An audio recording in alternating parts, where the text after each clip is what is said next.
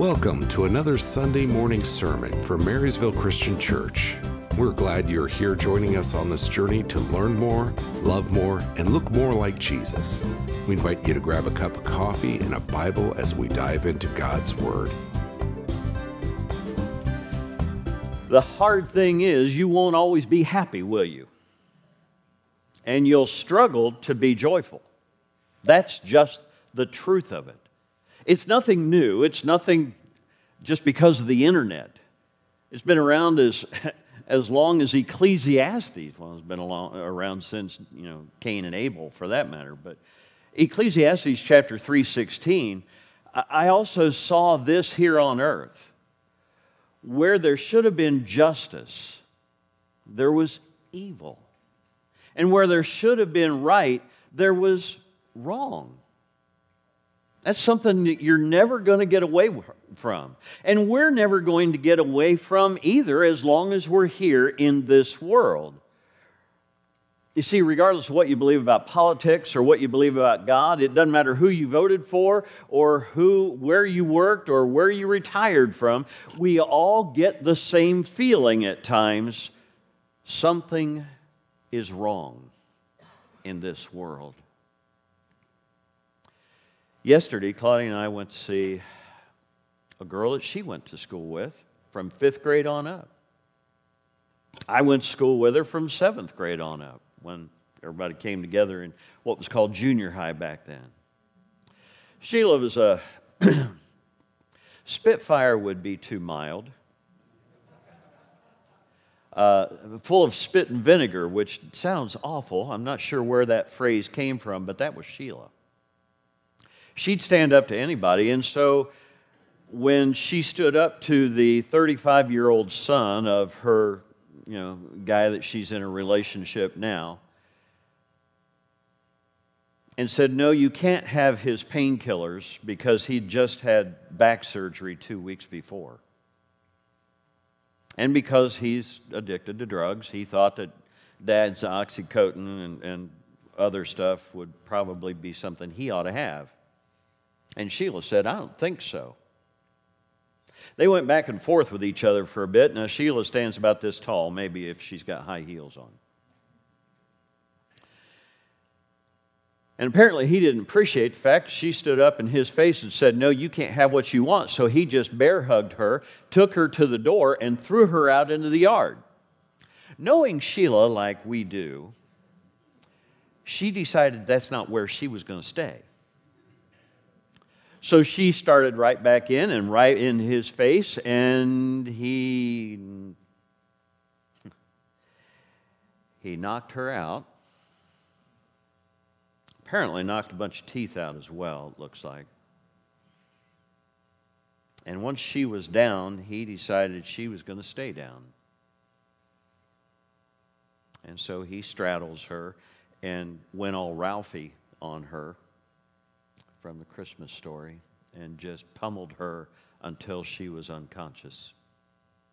And then he kept on pummeling her. We live in a world where the first reaction of neighbors who heard the commotion, because Sheila was never quiet, was, of course, to whip out their phone and start videoing it instead of doing something about it. And finally, one of the women neighbors decided that's enough of that business, and she went over and got him off of her. Some of our classmates have agreed it's a good thing it was her instead of any of us. Or I'd be starting my prison ministry today.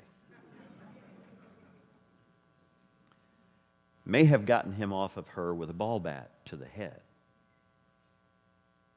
And then afterwards, he just got up, went over to the garage, and laid down on the garage floor.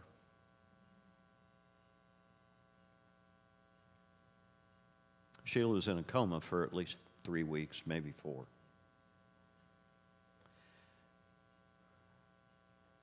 We had seen a picture of her before we went, but I don't think either one of us were ready for what we saw when we walked in the room. Her eyes are open, but That's about it. The one eye that's widest open just doesn't track anywhere or anybody. The left eye that's just barely open, I wasn't really sure whether she was tracking with that one or not. Looked like he went Mike Tyson on her ear, bit half of her ear off, or if not, at least broke it off. There's a 4 to 5 inch incision above that ear. She's got a trach tube in.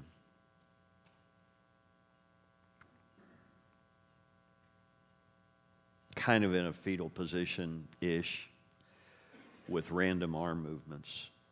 Alyssa, if you can figure out what makes people do stuff like that, that'd be great.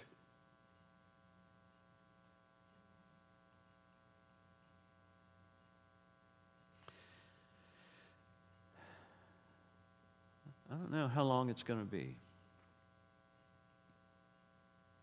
And honestly, in the last couple of days, I haven't slept real well.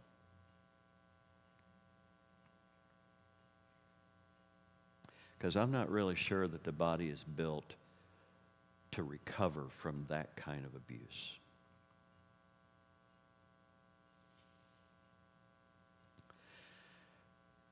Something's wrong. And the questions that we wrestle with gets phrased like this: if there is a God who is real, then why is there so much evil and suffering in the world? Now, some ask that question because it's just an intellectual curiosity to them. It's just kind of a, sit around drinking beer and having philosophical discussions about God for some people.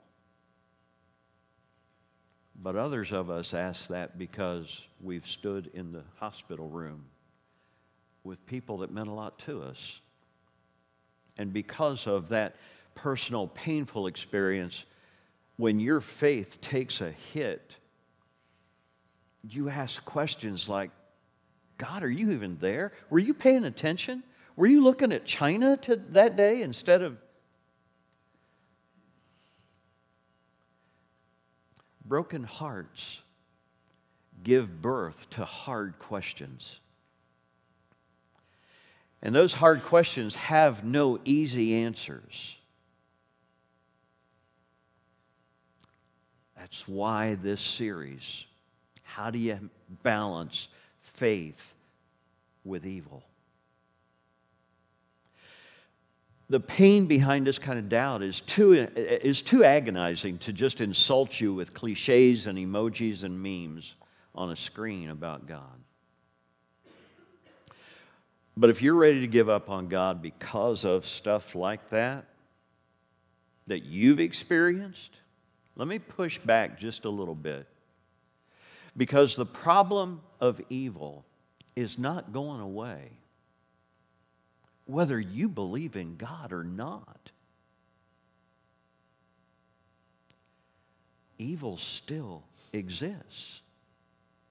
So don't give up on God thinking that if you give up on God, then evil's going to go away. It's not. You see, here's the opposite side of that coin now. The problem of evil, what's right and wrong, ceases to exist if you don't think there's a God. Now, evil doesn't stop, but the struggle with trying to make sense of it stops if you don't believe there's a God. Because if there's no God, then there's no universal standard of good and bad behavior. If there's no God, then what difference does it make whether a 35-year-old who still lives with his daddy because he's hooked on drugs nearly kills a 5'4", 110-pound, 67-year-old woman? What difference does it make if there's no God to step in, right? You see, without a standard of right and wrong, who's to complain if something is evil? There's a guy named Philip Yancey. He wrote a book called The Problem of Pain. And he says, though the question is a profound mystery, it applies only in the context of religious faith. I have yet to hear critics of faith offer a response that's consistent with their own belief. So why are you shocked and upset? What else would we expect from an impersonal universe of random indifference? In other words, if it was just a Big Bang thing, and there's no God, there's no intelligent design, there's no one over all of it, then everything's just coincidental, right? Natural selection is about survival. It's not about what's fair and just. If we're just random clumps of carbon and water crawling around until we dissolve back into the elements, then self-interest, like survival, and the exploitation of others, like the people who stand in our face saying, no, you can't. Well, it makes sense because it's just making survival possible. But it does bother us. Because deep within us, we have a moral compass of how life ought to be, and what's right and wrong, and what's fair and what's not fair. And evil does not fit into that. Where does that sense of the way things ought to be come from? I mean, you don't see groundhogs out there getting bent out of shape if somebody nibbles on their dandelion. I'm really not sure the last time I saw squirrels get in a fight with each other because somebody stole their acorn. Here's the irony of it all. The problem of evil and the pain and suffering that it produces, that causes some believers in God to reject their faith, is the same pain and suffering that causes some people who don't believe in God to begin to reach out and embrace faith. That's the way it worked for a former atheist who became a rather famous Christian author named C.S. Lewis. He wrote this: in the very act of trying to prove that God did not exist, in other words, that the whole of reality was senseless, I was forced to assume that one part of reality, namely my idea of justice, was full of sense. Consequently, atheism turned out to be just too simple. So the pain and suffering that causes some to run away from God is the same pain and suffering that caused somebody like C.S. Lewis, who at that time was not a believer in God, to start to try to make sense of things. And God was the only way that that happened. But as soon as you say the world shouldn't be this way, you imply that there ought to be a higher standard of goodness and virtue in our world. The problem of evil is not an argument against the existence of God, but actually the problem of evil is an argument for the existence of God. The reason why we think it's a problem is because we're inclined to believe that somebody exists who ought to and is able to fix it. And we call him God. Now, there are a lot of voices in the Bible who cried out to God in frustration with how things were going on in their world. Guys like Jeremiah and Habakkuk and a lot of the Psalms. The book of Job wrestles with this very issue. God, why aren't you doing something?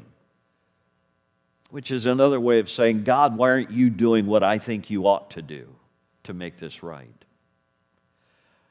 But the problem of evil exists because there's a thing called freedom. Freedom of choice that exists.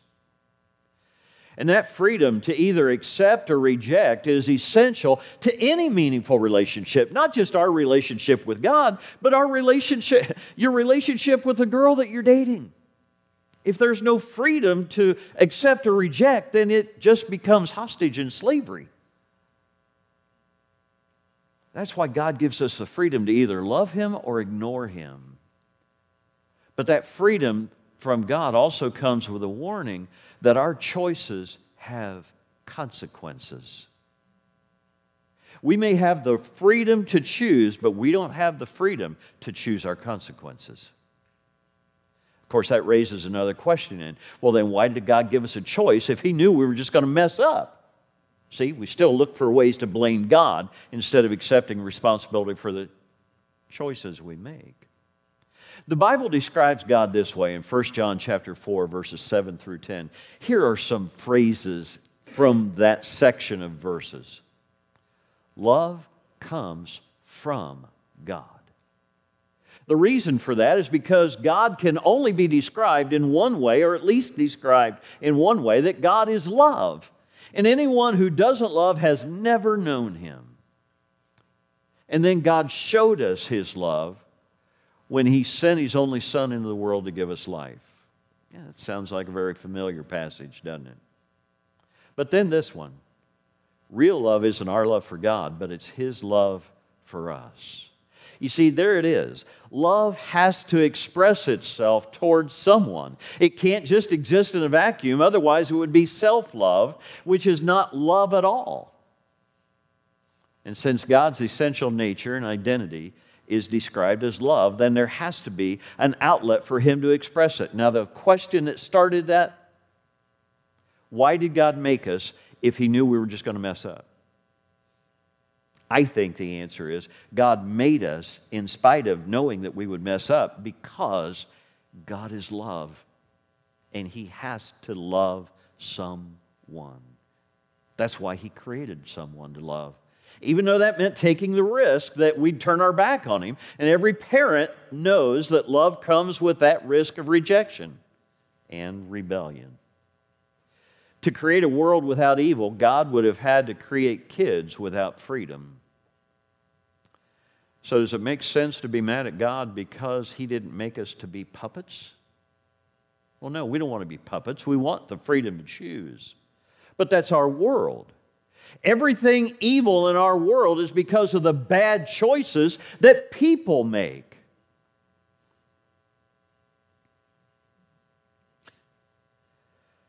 Like this last week in Dallas. He's got 4-year-old twin boys. The nanny cam's on. Did you see the video of this? I couldn't hardly watch it. And an 18-year-old walks into the room, good-looking kid, walks into the room, stands there, looks at him, and then reaches down, picks up one of the 4-year-old boys, takes him out, and about an hour later, at 5 o'clock in the morning, a lady's running by jogging, because guys don't run at 5 in the morning. Maybe Steve does, but most guys aren't getting up to 5. I mean, we'll get up for another reason at 5, but it's not to run. She's out jogging on the street, thinks somebody hit a dog, and gets up to it, and it's this 4-year-old boy who's been knifed to death, laying in the street.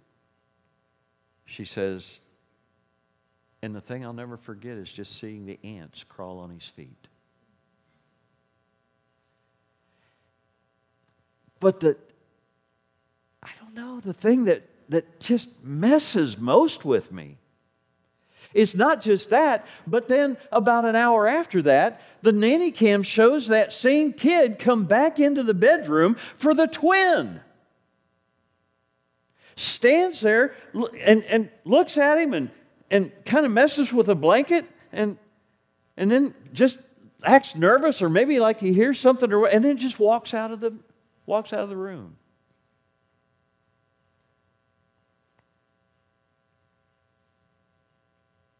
Evil exists because of the bad choices that broken people make. The National Human Trafficking Hotline reports that the cases of human trafficking have doubled in 5 years. We're just going to have to try harder in Ohio because currently we're tied at 4th. We can do better. 175 homicides in Columbus during 2020. And we pray for our law enforcement, including the ones that are members here. because 283 law enforcement officers were shot in 2020. 365 days, 283 law enforcement officers. What the heck's going on in our world? People choose evil over God. Isaiah would summarize it this way in chapter 24, verse 6. The earth is under a curse. Its people are dying out because of their sins.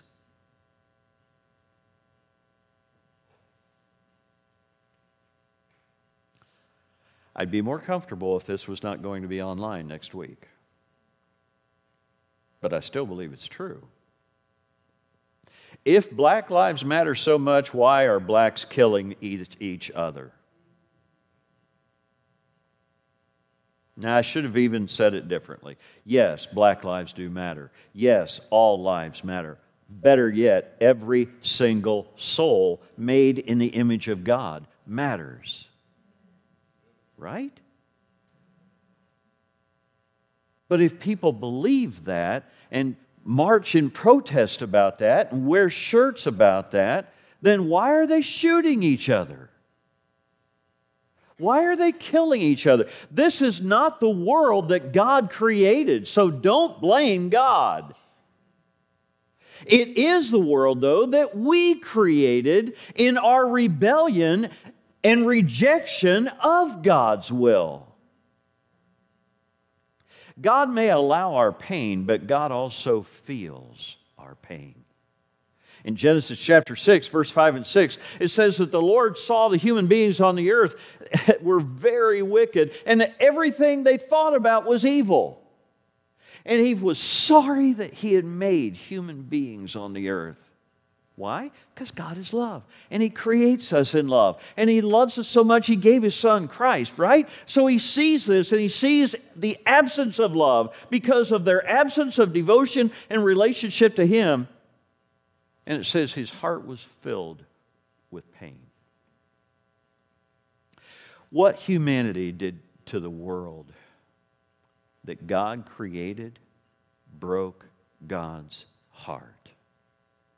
The story goes on in Genesis 6 to say that God decided to just wash it clean and start all over fresh with the one good family He knew was left on the earth. But even after He did that, no sooner did that happen than they broke faith with God again, and God had to step back in to reset the world. And it kept happening over and over and over.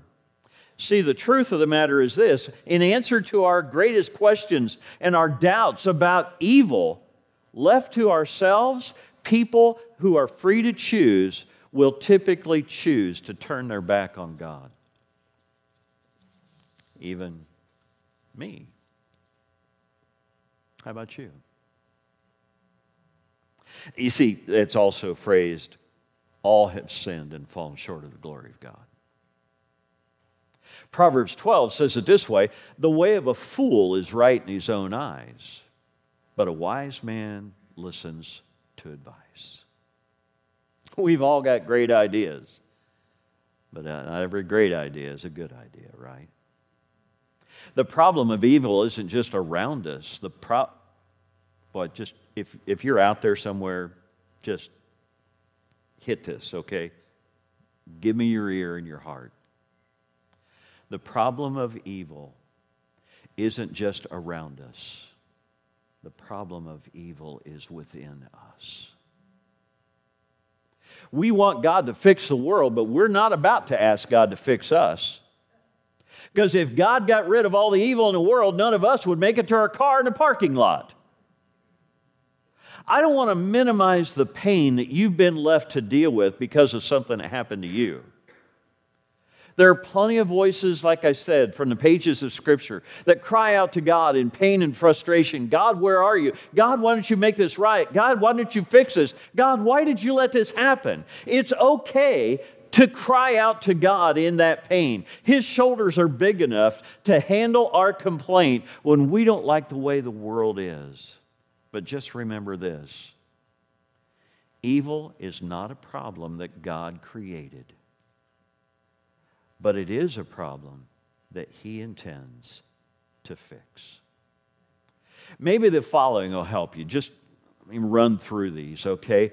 When what about evil overwhelms your faith, here's some things to remember. Number one, God only created the possibility of evil. I mean, after all, when He finished His creation, everything was good. And He gave everyone the freedom to choose a lifestyle that will bring blessing into their life or not. And it's not His fault that a lot of us chose not. When we do, He honors our obedience with blessings in life that can be described as love and joy and peace, patience and kindness and gentleness and faithfulness. But He also honors our right to reject Him, along with the consequences that come with that, with things like immorality, anger, jealousy, hatred. When we turn our back on the love of heaven, why are we surprised when all hell breaks loose?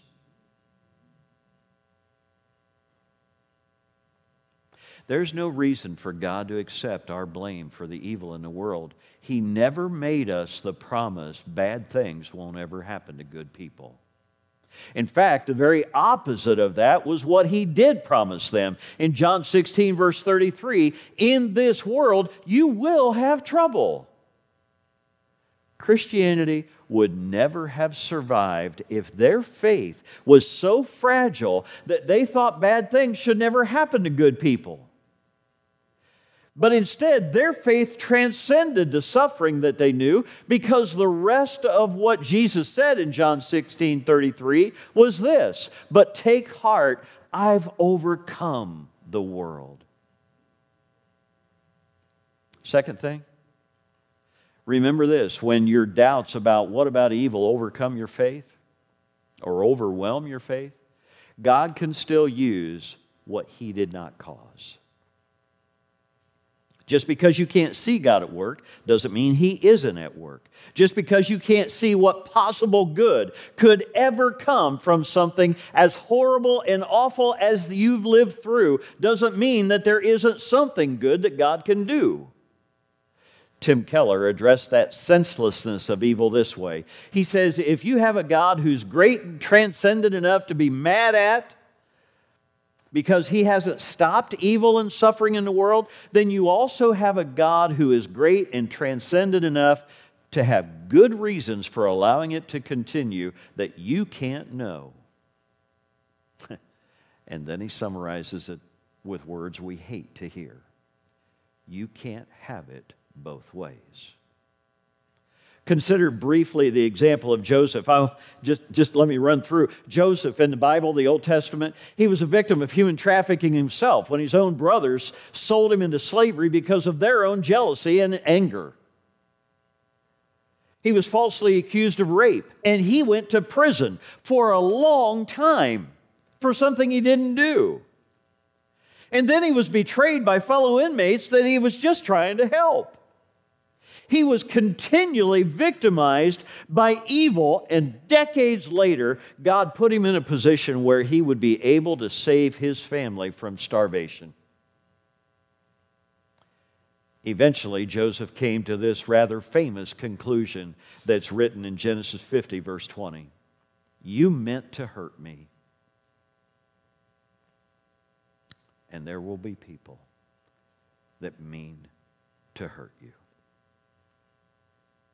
You meant to hurt me, but God turned your evil into good to save the lives of many people, which is being done.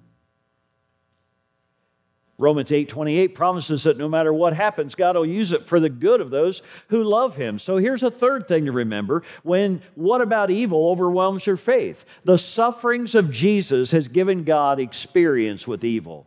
God may be above evil, but He is not aloof from it. And that's something that sets Christianity apart from other religions. Our God suffers. Our God knows suffering. He came into a world of evil, and because of that evil, He suffered and died on a cross. And in that moment, that same God ask the same question that each one of us do. My God, why have you forsaken me now? Quoting the first line of Psalm 22, Jesus reminds us that God is at work when we're at our weakest. And Jesus, in quoting Psalms 22, shows us how to trust God in the very worst moments of our life, when nothing in life makes sense. And that's why later in Psalm 22, David celebrates that we can put our trust in God because He never forsakes His people. When you're in those awful moments, what we need most is someone to be with us. We need to know that God is present, trusting Him to eventually make sense out of stuff that just doesn't make sense. Number 4, when you're overwhelmed with what about evil, remember this: it's through pain that a lot of people find God. And it's through suffering that a lot of people reveal God in their life.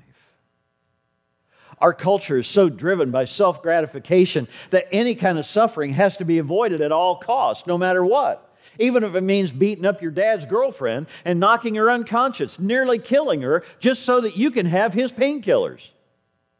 But Christians look at life through a lens of faith, where the cross and an empty tomb helps to clarify things.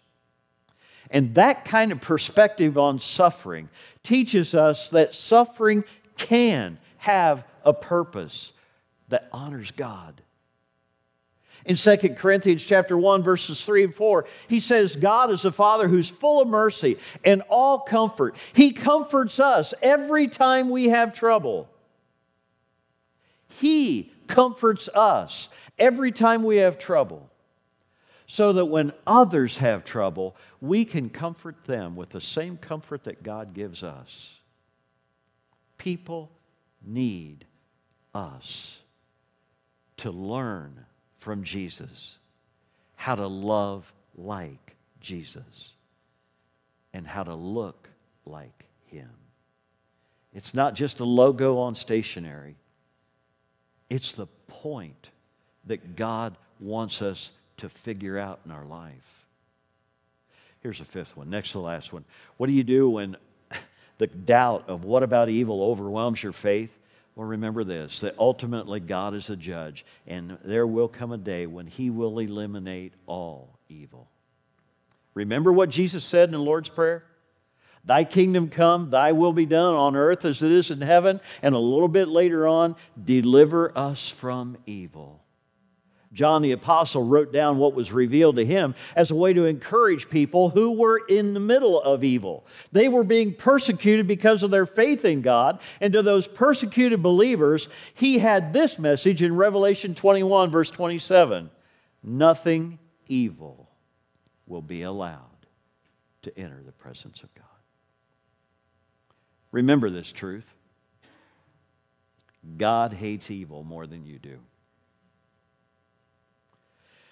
That's why those who believe in God don't hate.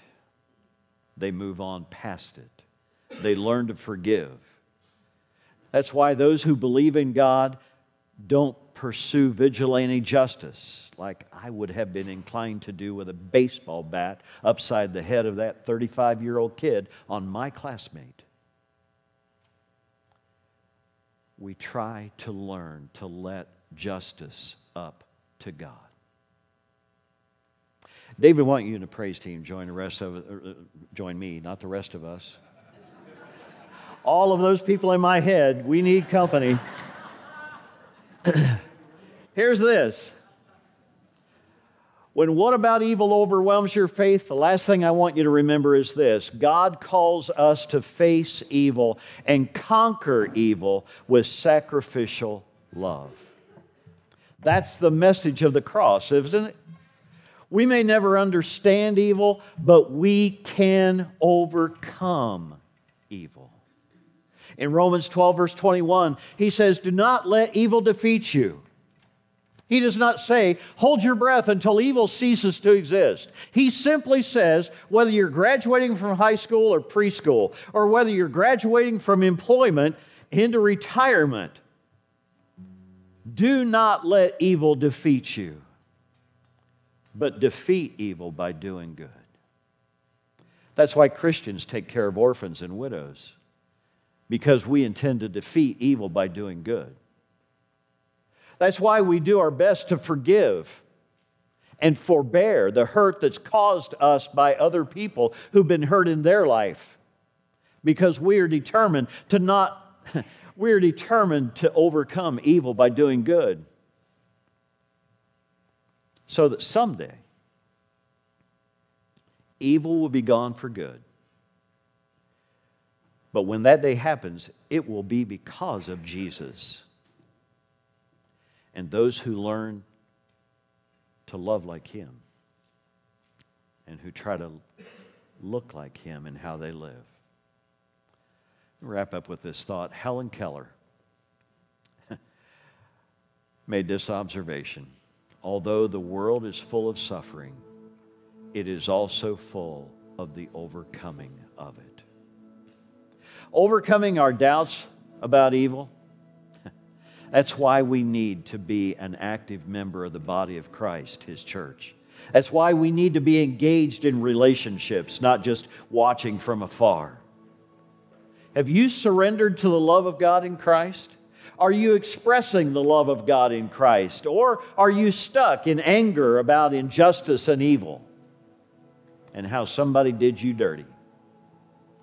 If you've been united with Christ in baptism, the challenge is for us to remember that baptism won't wash away evil, but it will cleanse your soul. Is that what you need today? Do you need prayer and guidance today?